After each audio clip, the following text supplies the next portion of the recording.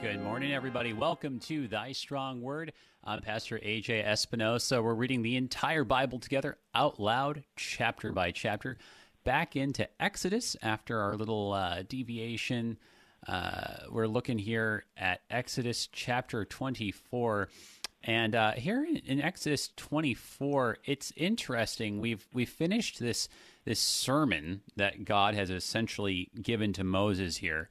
And now we have a turn back into the narrative, back into the story, and we have the covenant being confirmed. And so this is where you've got Moses and Aaron and his sons and the elders going up onto the mountain, and they are going to have this meal with God, and they're going to see God. This is one of the very unique moments in the Bible where this happens. It's connected to a couple of other really key moments in Scripture, especially in the New Testament, and connected, of course, also to our own liturgy, the idea of having a meal with God. Here it is in Exodus 24. Some really good stuff for us to be looking at today. And joining us, we've got one of our regular guests. We've got Pastor Thomas Eckstein, pastor at Concordia Lutheran Church in Jamestown, North Dakota. Good morning, brother. How are you doing? I hope you had a good breakfast, because otherwise this chapter might make you hungry. Oh, I know. Actually, I had a very small breakfast because I'm trying to lose weight. But yeah, I know this whets your appetite for something special here. But no, it's going well. We have a beautiful day here in North Dakota, and looking forward to getting into this text. There's a lot of wonderful things here. Yeah, and I feel like this is a text that I end up referencing a lot because it's one that I think is really theologically significant, but people are sort of unfamiliar with it. Like, it's like you read the Ten Commandments and then, as we've seen, those chapters 21, 22, 23 afterwards are actually very, very interesting and helpful. But I feel like people lose steam and so they don't make it to 24. But like, man, you're missing out if you don't make it to 24. Oh, yeah. Right, absolutely. Well, without any further ado, let's go ahead then and turn to the text. As we get started, brother, would you open us up with a prayer? Yes. Heavenly Father, we come before you today, and we thank you so much for all the ways that you provide for us, not only by giving us physical food to sustain our bodies, but by giving us the true bread from heaven, your Son, who died and rose for us and gives us his body and blood in the Holy Supper that we receive as a precious gift from you in your church, which is a foretaste of the eternal feast to come. Lord, be with us now as we study your word in Exodus 24 and help us to see how it points us ahead to your Son and his blood that he shed for us. In his name we pray. Amen. Amen. Thank you, brother. All right. Well, let's go ahead then and turn to the text. We've kind of already introduced it here. It is a shorter chapter, and it is one where it's a very condensed narrative. It's one, I think, also where we might just kind of miss a lot of important stuff and just let it fly right past us. Anything that we really ought to be slowing down for as we read and making sure that we're not missing? Well, one thing I just wanted to point out off the top of the very first verse, when you look at the original Hebrew, it really emphasizes Moses right up front. Rather than starting with the verb like it usually does, we have an unto Moses. And I think here, especially in Exodus 24, we see Moses being, a type of Christ here. And, being the mediator. Now, of course, he's not the ultimate mediator. He's ultimately the picture of the only one who is the mediator. But he certainly is set up here in Exodus 24 as a type of Christ, the one that mediates between Yahweh and his people. Yeah, that's thanks for making that observation there. I mean, it does strike you when you're looking at it in Hebrew, but it will just fly right past you. I mean, and it is interesting too that, in the English translation, it's like, then he said, which, if you're those of us who are familiar with the Hebrew would expect it to be a completely different form than what we actually have right there. I think there's something that can potentially be kind of important for us to look at, but we'll get there in just a second. But let's just go ahead and read the chapter for right now. So here we go, Exodus chapter 24 here in the English Standard Version. Then he said to Moses, "Come up to the Lord, you and Aaron, Nadab and Abihu, and 70 of the elders of Israel, and worship from afar. Moses alone shall come near to the Lord, but the others shall not come near, and the people shall not come up with him." Moses came and told the people all the words of the Lord and all the rules. And all the people answered with one voice and said, "All the words that the Lord has spoken we will do." And Moses wrote down all the words of the Lord. He rose early in the morning and built an altar at the foot of the mountain and 12 pillars, according to the 12 tribes of Israel. And he sent young men of the people of Israel who offered burnt offerings and sacrificed peace offerings of oxen to the Lord. And Moses took half of the blood and put it in basins, and half of the blood he threw against the altar. Then he took the book of the covenant and read it in the hearing of the people. And they said, "All that the Lord has spoken we will do, and we will be obedient." And Moses took the blood and threw it on the people, and said, "Behold, the blood of the covenant that the Lord has made with you in accordance with all these words." Then Moses and Aaron, Nadab and Abihu, and 70 of the elders of Israel went up, and they saw the God of Israel. There was under his feet, as it were, a pavement of sapphire stone, like the very heaven for clearness. And he did not lay his hand on the chief men of the people of Israel. They beheld God and ate and drank. The Lord said to Moses, "Come up to me on the mountain and wait there, that I may give you the tablets of stone with the law and the commandment which I have written for their instruction." So Moses rose with his assistant Joshua, and Moses went up into the mountain of God. And he said to the elders, "Wait here for us until we return to you. And behold, Aaron and Hur are with you. Whoever has dispute, let him go to them." Then Moses went up on the mountain, and the cloud covered the mountain. The glory of the Lord dwelt on Mount Sinai, and the cloud covered it 6 days. And on the 7th day he called to Moses out of the midst of the cloud.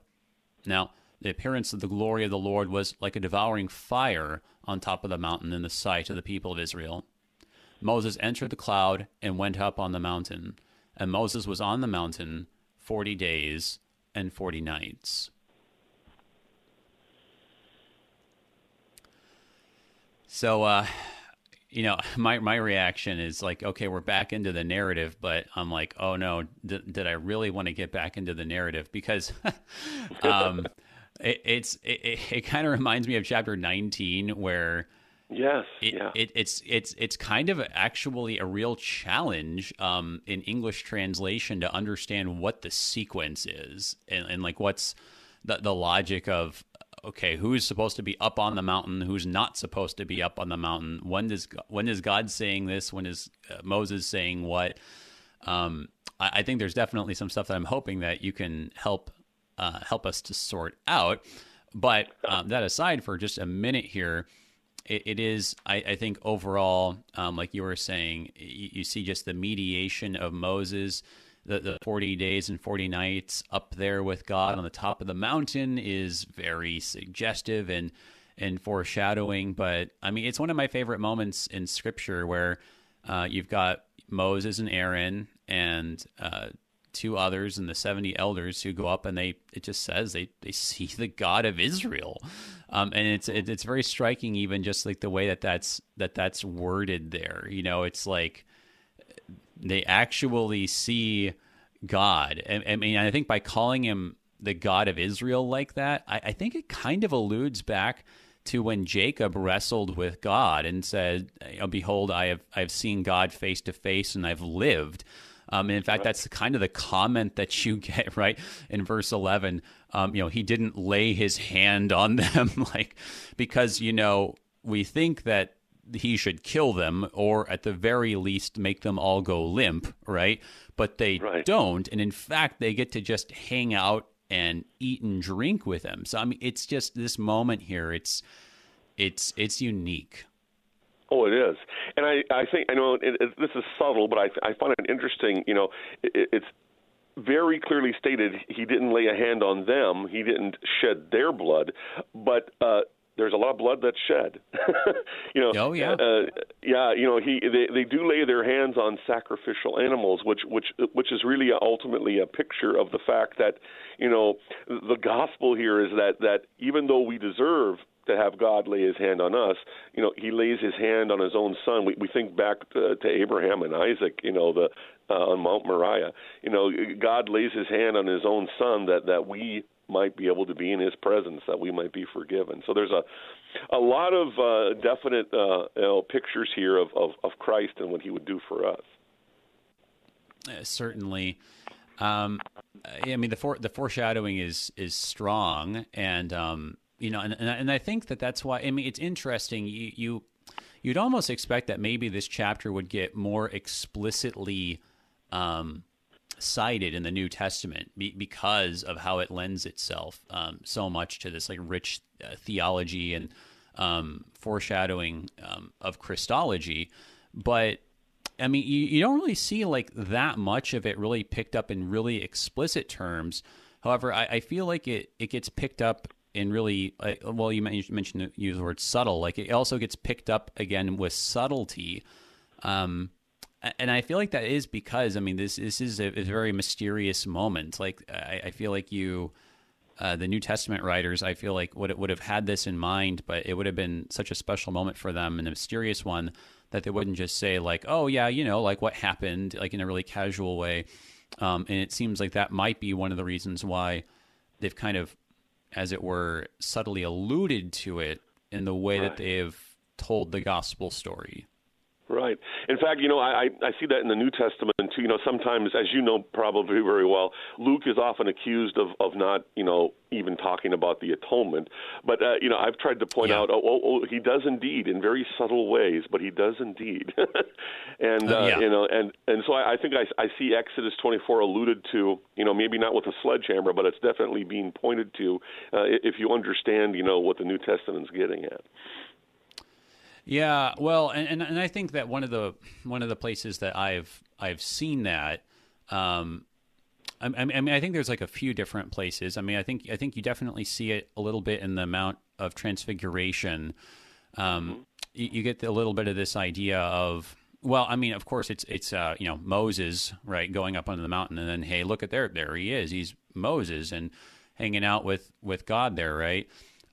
It's particularly right, like that Moses and three others with him go up, and then our Lord Jesus, he takes, you know, like a new Moses, three others. He takes Peter, James, and John, and so I think that's one of the ways, but I think there are a few others too, where it kind of there's a subtle connection, right? Oh, absolutely, and we'll get to this, I guess, as we work through. But I think you can't get away from a subtle reference to the Lord's Supper. You know, especially when Jesus talk about the new covenant and eating with God. Yeah, you can't escape that. Oh yeah, certainly. Well, let's go ahead then and start from the top, though, before we get too ahead of ourselves and just kind of look at this in detail. So as you were saying, it starts off with a little bit of a, not necessarily unique, but unusual construction, right? With this, to Moses, he said, right. And in fact, I think with the verb form, you might even want to say like to Moses, he had said, even making it go a little bit pluperfect. So, I mean, like, what's the move here? Like, what? I mean, this is clearly a shift in the narrative. Yes, and you know, it's hard to know where to go. Like you said, it's kind of confusing here a little bit sometimes. Yeah, but yeah, you know, but I you know, the way I'm reading this, first of all, is again, as I mentioned earlier, a real emphasis on Moses being the mediator between God and His people, but ultimately, you know, being the type of Christ. But And I know you can tell me what you think. The question is this happening? Is this a reference to something that happened earlier, like you mentioned with the pluperfect?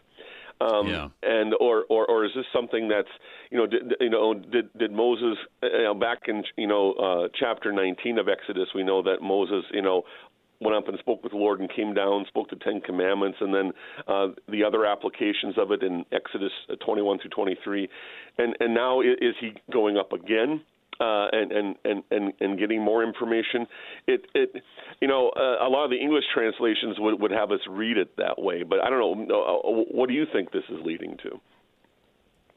Yeah, well, you mentioned the different English translations, and it's interesting how the different English translations try to make sense of this in different ways.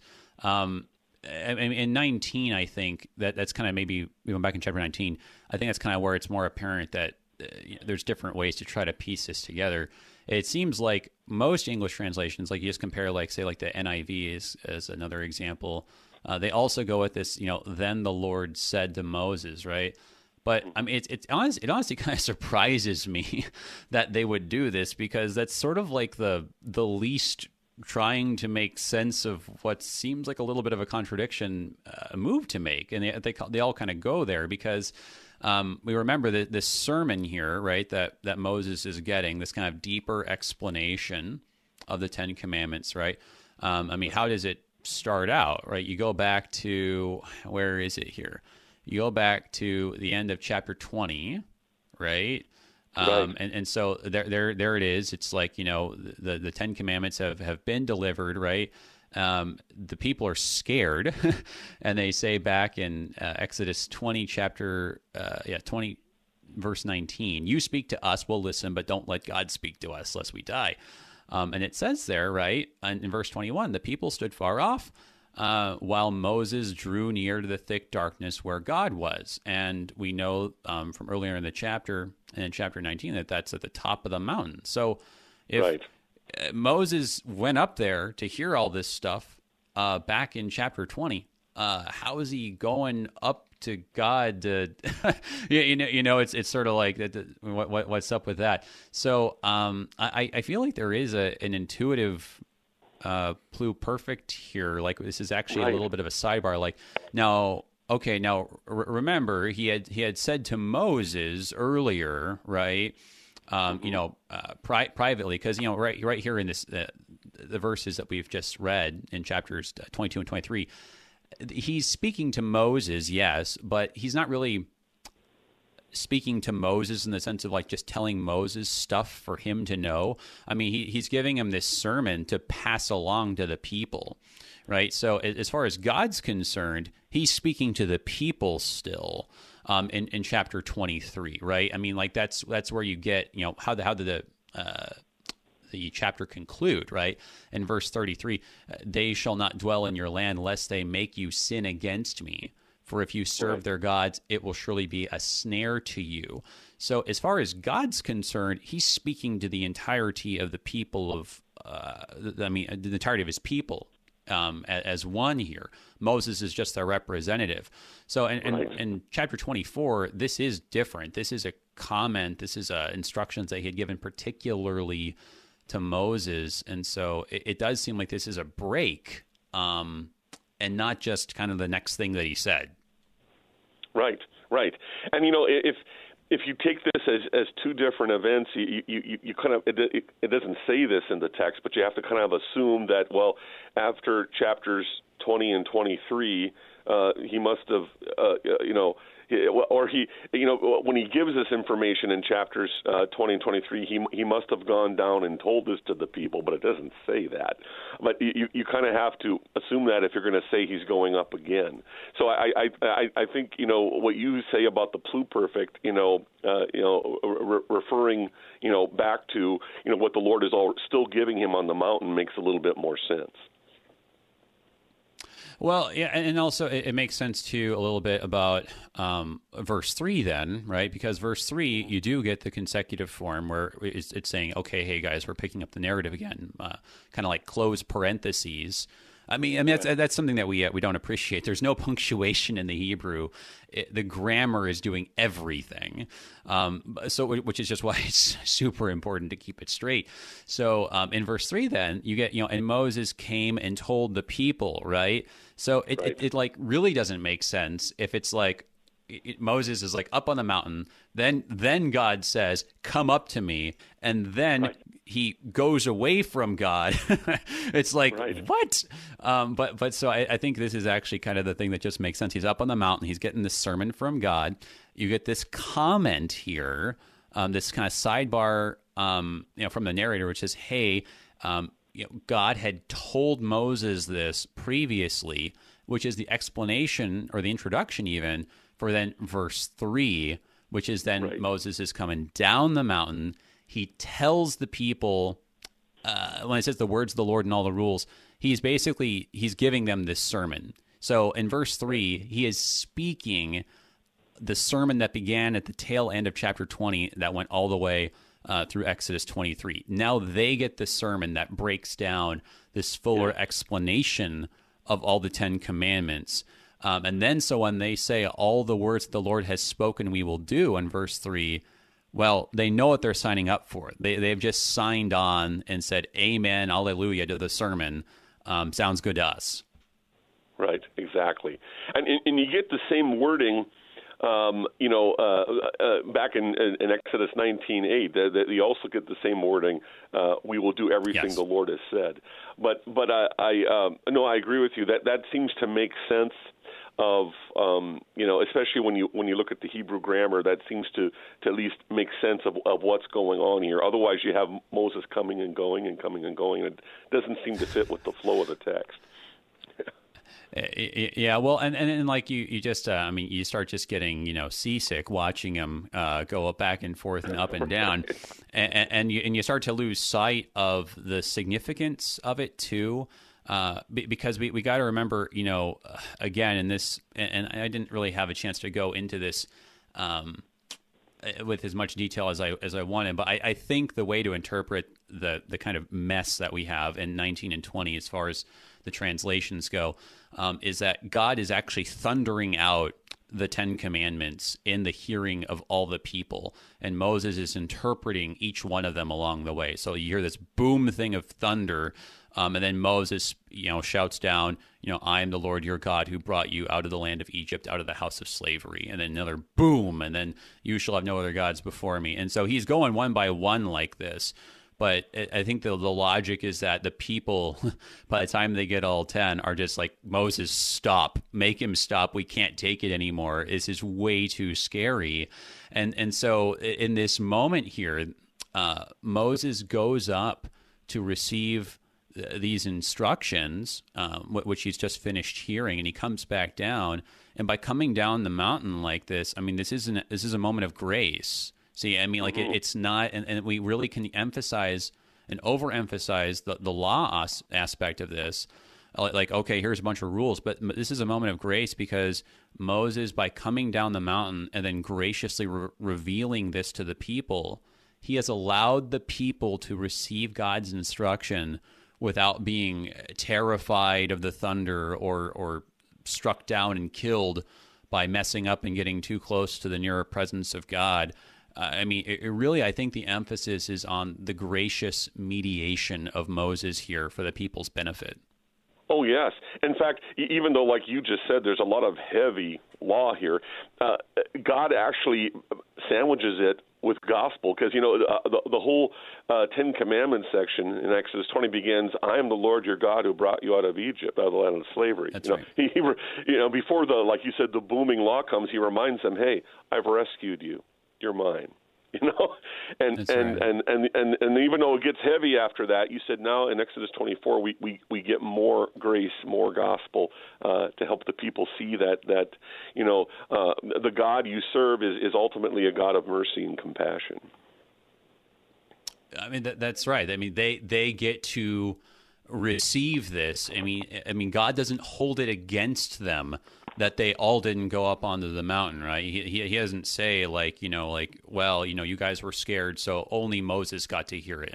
They get to hear the same thing, which is I mean, this is, I think, a very big deal, right? I mean, just to think of a king having negotiations, right? Like what king? I mean, of course, there's some really funny analogies to our modern times, right? Goes and just gives everyone a full, unredacted transcript of everything that was said behind closed doors. But we'll let that alone for a second. Let that one simmer. But it's time for our break. Everybody, hang on. We're looking at Exodus 24 today here on Thy Strong Word. We'll be right back.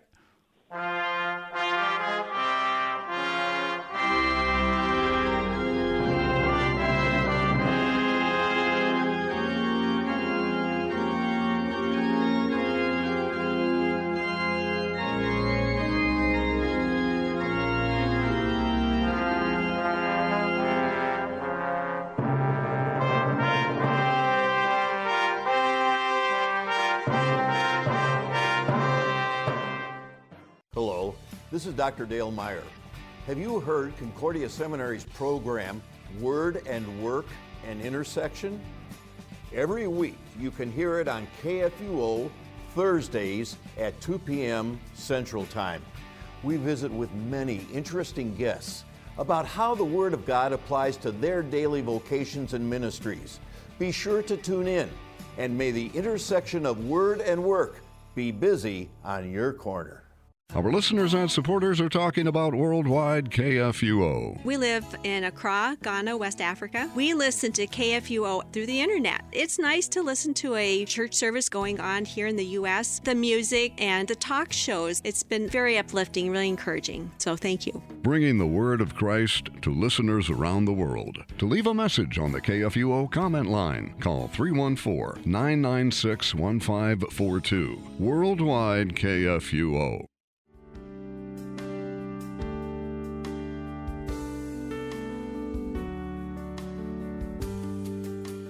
I'm Pastor Ken Baumberger. Join me weekday mornings at 7:15 for Oratio, your time of scripture, meditation, and music on KFUO, Christ for you, anytime, anywhere.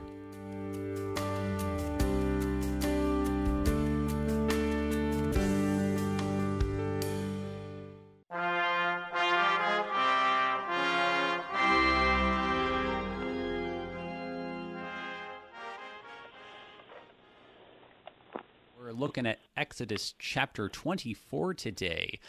This really unique chapter where Moses comes down the mountain. He hands everyone the full explanation of the Ten Commandments, and now he's going to take some people back up with him to eat with God, to see God, and live to tell the tale, though some not to live as long as others, but that's another story. But if you've got some questions or comments for us today, this is a good one. If you're listening live, I think there's a lot of good stuff to talk about. There's a lot of directions we can go in. But if you've got a question for us, you can give us a call, 1-800-730-2727. Also, for St. Louisans, you can, is that the right term? I even forget. You can call 314-821-0850, or you can send an email to kfuo@kfuo.org. Or type something just into the box there on Facebook, facebook.com/AJ Espinosa. Already got one little comment here. Moses being a mediator between the people and God in a way prefigures Christ. Absolutely. I think that, as we're just talking about, this idea of Moses coming down and then graciously revealing the things that God had spoken to him in secret, you might say. I mean, this is a big theme in the Gospels, particularly John.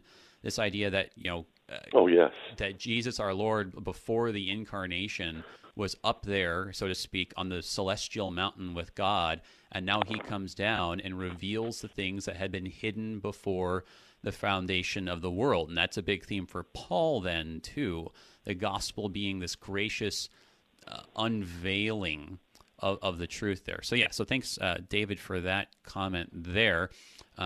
Before we turn to any other questions or comments that come in, just want to make sure to thank our underwriters, our supporters at the Lutheran Heritage Foundation. Thank you guys for your support of Thy Strong Word.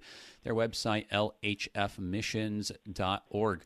So we're joined today by Pastor Thomas Eckstein, pastor of Concordia Lutheran Church in Jamestown, North Dakota. But yeah, so I didn't even mean to like make the allusion to modern times, but it just happens, right? But Right. it's really something. He like, God says these things to Moses, but the whole of the people of God get to hear this. Yes. Yeah. You mentioned John. I've been preaching through John lately, and especially in the high priestly prayer, John 17, Jesus, and also in John 16. But he talks about how the Father has given this to me, and I have given this to you, and you get very much that Jesus is the one revealing the mysteries of the Father to his people. Yeah, that's right. And even actually, it's really interesting in verse 3. It's another like little word here that you could pass over too quickly. It says, and Moses came down, and then the next word there, waisaper. That's the word that's based on the word for scroll. It's not used too commonly. It hasn't been used, I think, so far in Exodus for the things that Moses has been saying. It's kind of the like you unroll the scroll and you reveal its contents, right? And Moses revealed to the people everything that God said. It doesn't, you don't want to press it too far. It is kind of just a word for telling, but it's this sense of like he lets him in on it, which is very congenial to the way that John talks so much about the relationship between the Son and the Father, and the Son as the mediator and the revealer of the mysteries. Yes. And, as we go on, I wanted to make one little comment. We get this back in Exodus 19, and here too, everything the Lord has said we will do. And I've heard some people say, "Oh, this is where they're waxing legalistic now." Right. And I really don't think that's the right way to take this here. Now, I don't deny that maybe some of them fell into that ditch, as we all do, but I don't think it's fair here to say, oh, now they've become a bunch of legalists. No, I think here we have a genuine response of faith, saying, here's what Yahweh has done for us. He's taken us out of Israel. He's now given us His word, and we want to serve Him. We want to do His will. Now we know later on many of them, fall backwards in that regard. But here I believe there is a sincere desire. It's not what can we do to earn our salvation. It's about, okay, God has rescued us from Egypt. Now, we want to serve Him. I totally agree with you. I get it, and I especially, and I don't think it's invalid to kind of in a kind of spiritual, contemplative way to look at that, and you say like, oh, okay, all that the Lord has said we will do, like, and well, can we really do anything that He said? Like, I get that, and that's like, it's not an invalid spiritual reflection, right? That's right. Good. But I think I agree with what you're saying. Like in the context, it is not that they're saying a bad thing. That the narrators like, and then they just put their foot in their mouths. No, that's not how he's portraying it in the first place. This is really a gracious and a celebrated moment. All of Israel gets to hear the word of the Lord. Which is a big deal. You think about ancient societies. This would have never happened. You don't get to have the common people get to hear the mysteries of their God. That's for the priests. It's all a secret. They don't get let in on this. But in verse 3, it says Moses goes down to their level and he lets them in on it. And they get to speak. They get to say something back to God. It's just them getting brought in like this. I think the emphasis is all on grace, and it's about how God actually, by the revelation of His word, has moved them to faith so that they would desire to be obedient. Absolutely. And I think of this in terms of even Luther's morning prayer. Asks us to pray, Lord, help us to live without sin today. That's not a bad thing to pray. No, it's not. It's not. And it can, I get where people are coming from when they kind of take a different tack and they say, like, well, hey, how could you? It's pretty presumptuous to say that you're going to, go without sin today. And like, I get what you're saying, but like, let's take a moment and get what Luther meant, right? Or get what Moses meant here in Exodus. And there's actually quite something pious and good about it. But so then so he reveals this to them, right? And then verse 4 says he writes it all down, which this is kind of an interesting sequence thing too. Okay, right? Because so it says he wrote down all the words of the Lord then, but hang on a second, doesn't he later say, God, come up here so I can give you the tablets of stone with the 10 Commandments? So hang on a second. Who's writing what when? Right. Yeah, it gets a little confusing here. We do have the Lord writing, whether this is, a reference to something Moses did later, or whether he does it right at that moment. It's sometimes hard to really sort out, but we, at the very least, we know from this that God used Moses to write, what God had said to him, verbally. And but as far as the timing of all this, it gets a little tricky. Well, yeah. Well, it's certainly. Hello.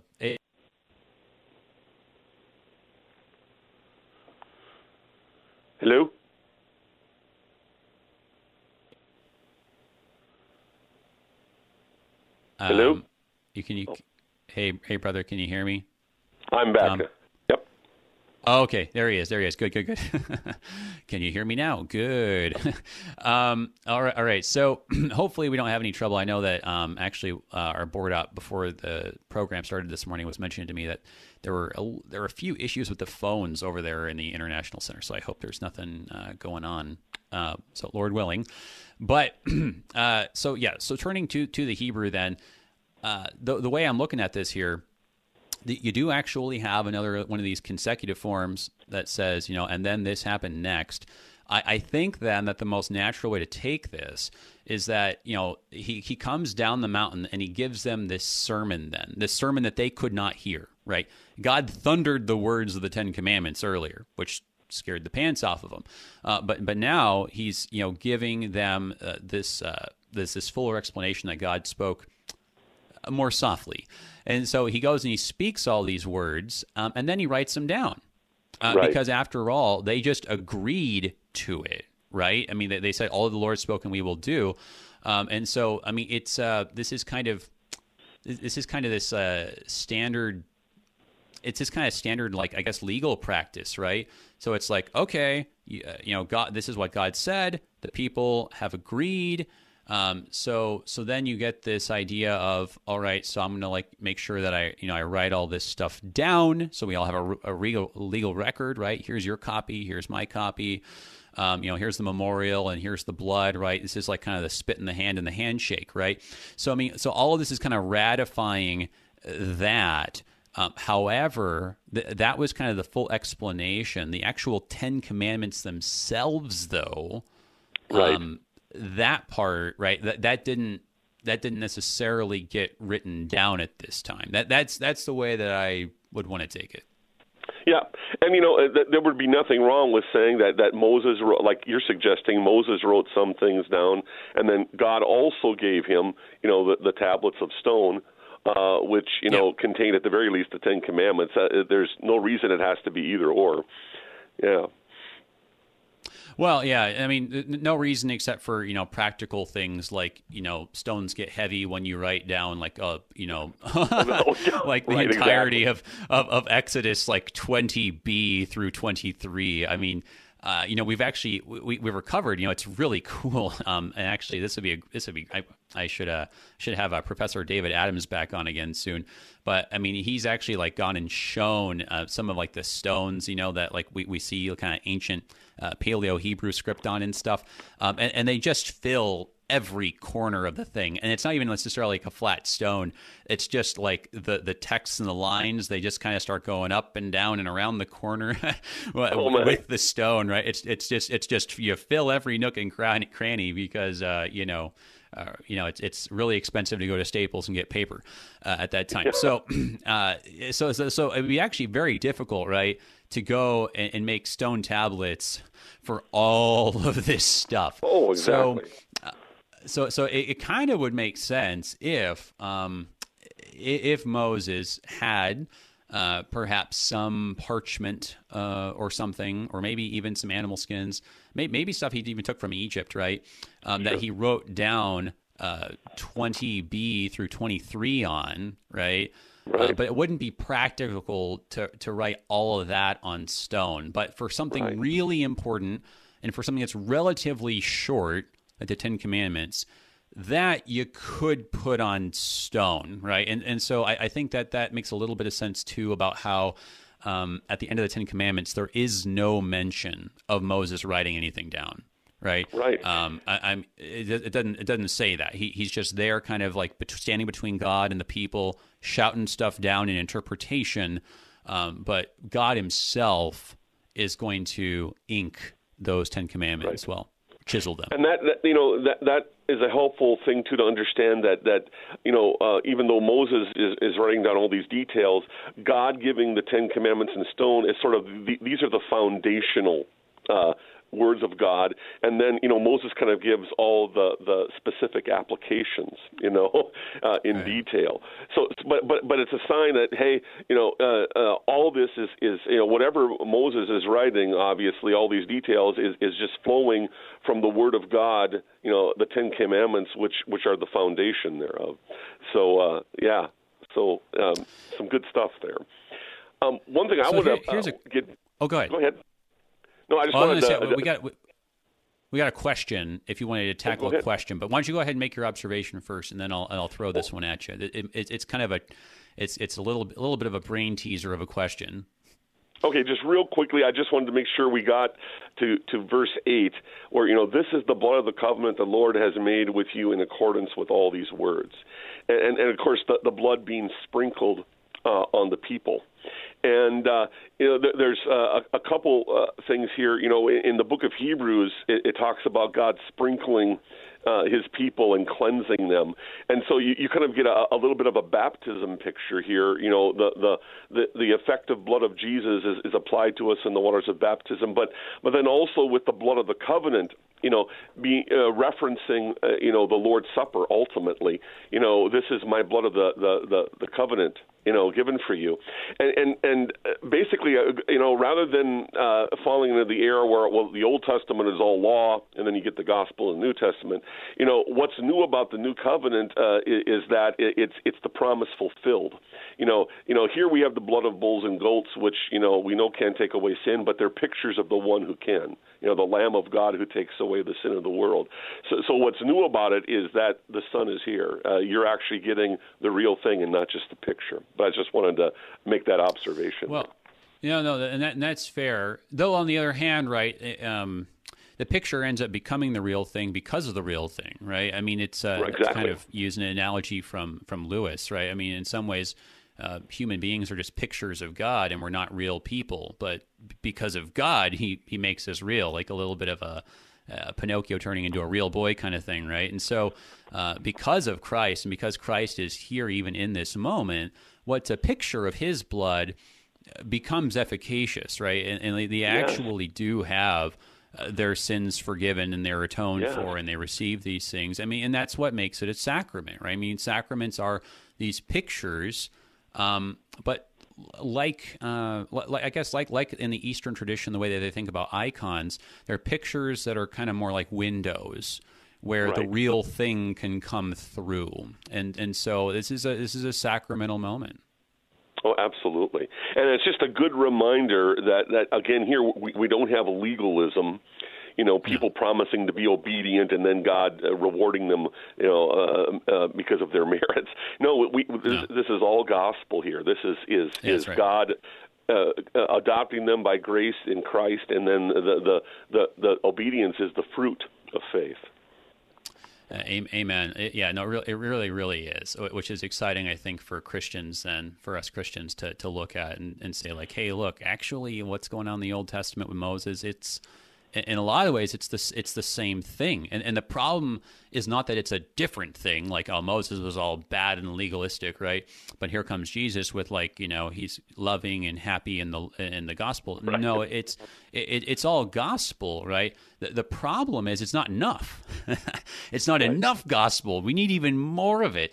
And it's only Jesus who gives you the pure, unadulterated, the totally unredacted thing, not just up on the top of Sinai, but out on the top of heaven in the highest, right? So, I mean, it's just that Moses, it's not that he's wrong, it's that he's incomplete, right? That's the idea of fulfillment. So when you go back and you look at these things, they're still for us too. This is still our good gospel stuff.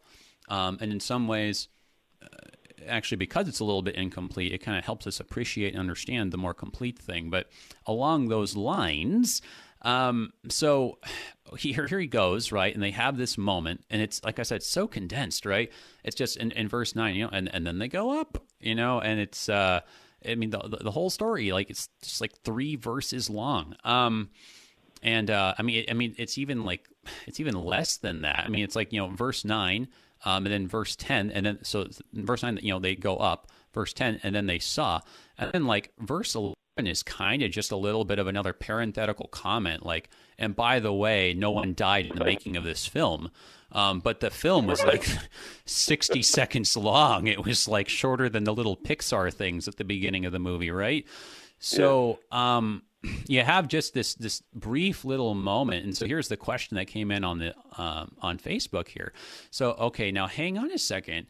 Here, these guys get to go up and eat with God on the mountain, but where were these guys 40 days later in chapter 32 when they're building the golden calf? Like, what's going on here?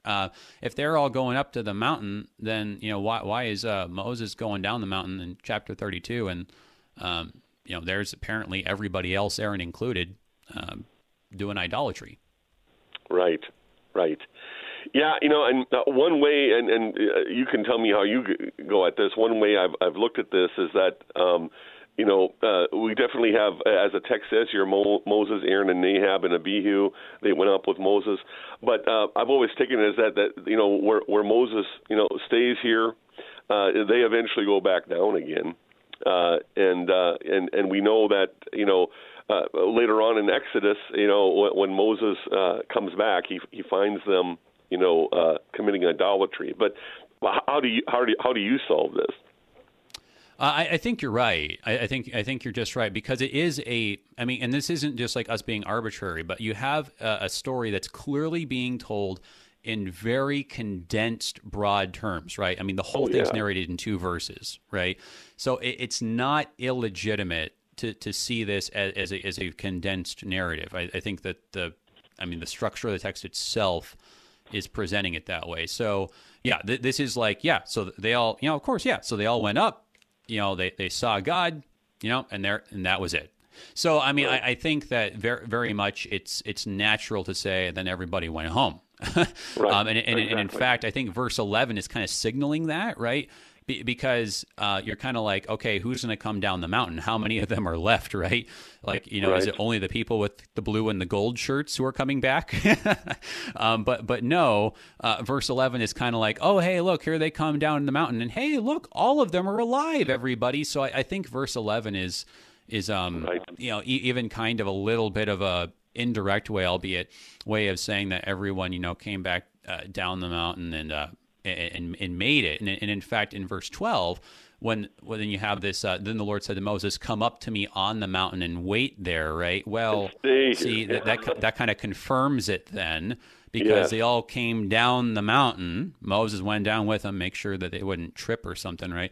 And then or maybe God was just being nice and letting Moses sleep it off after all that feasting, right?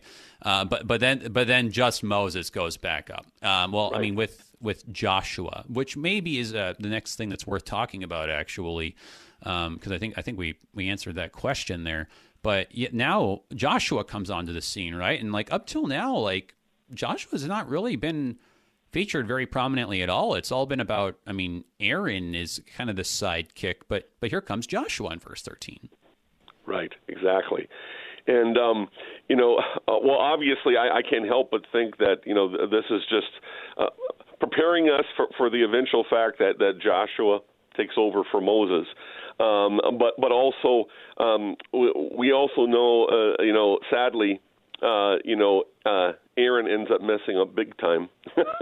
And so yes. here I see this, as just a subtle preparation for the fact that, hey, right now Moses is the main guy. But guess what? Guess who's going to replace him eventually here? We're kind of being introduced to his successor here.